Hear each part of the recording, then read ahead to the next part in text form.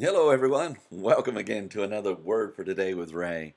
I'm so grateful that you're with me again today as we're studying through this book of Philippians. What a joy it is to learn about this abounding love and this faith and trust that Paul had in what God was doing in this Philippian church. We want to go to the Lord in prayer and ask Him to do those same things within us as we start our study today. Heavenly Father, we just thank you so much for your word. We thank you for the teachings that we're learning, that you inspired the Apostle Paul to write in this book, this letter to the Philippian church. I pray today, Lord, that you will, by your Spirit, lead us into all truth and empower us to live according to that truth, that you'll infuse our hearts and minds, our eyes and ears in such a way that we'll be able to walk according to the truths that you've shared. We bless you and thank you again for your word today. We do so in your Son Jesus' name. Amen. The title to today's lesson is Love Abounding More and More. It's taken from the book of Philippians chapter 1 and verse 9. As Paul the Apostle shared his joy and concern for the church located in Philippi, he declared how much he longed to be with them because of their great fellowship with one another and with the Lord. In chapter 1 and verse 9 of his letter to them, Paul told them of a special prayer request concerning their love, which he made on their behalf. He wrote, "And this I pray, that your love may abound yet more and more in knowledge and in all judgment." The verse begins, "And this I pray, that your love may abound yet more and more." In the kind greeting written by Paul the Apostle to the Philippian church, he told them in verse 4 how he prayed for them.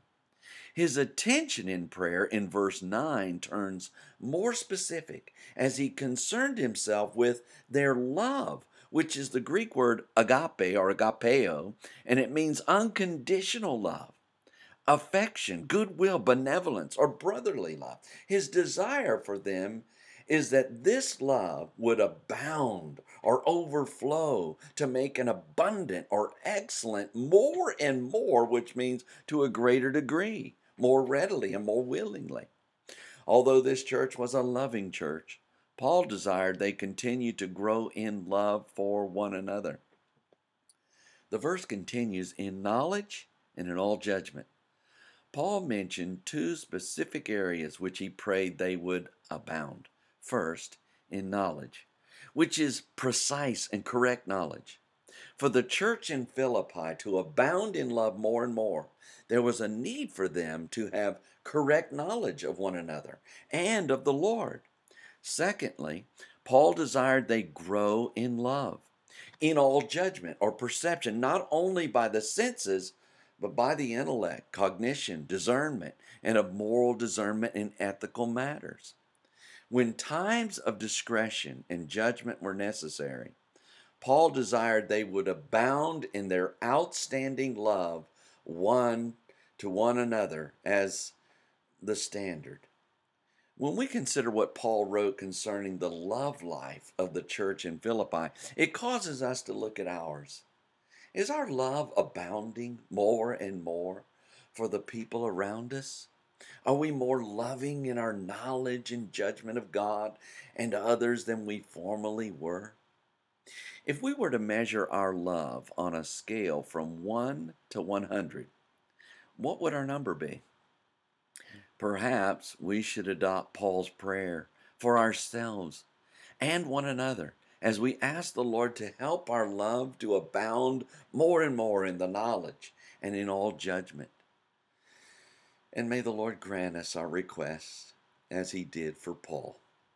Next time we will see what Paul has to say about being sincere. So read ahead and we shall join together then. Until tomorrow, there is more. And may the Lord bless you and keep you. May he make his face to shine upon you and be gracious unto you. May the Lord lift up his countenance upon you and give you peace as you continue to study his word in Jesus' name.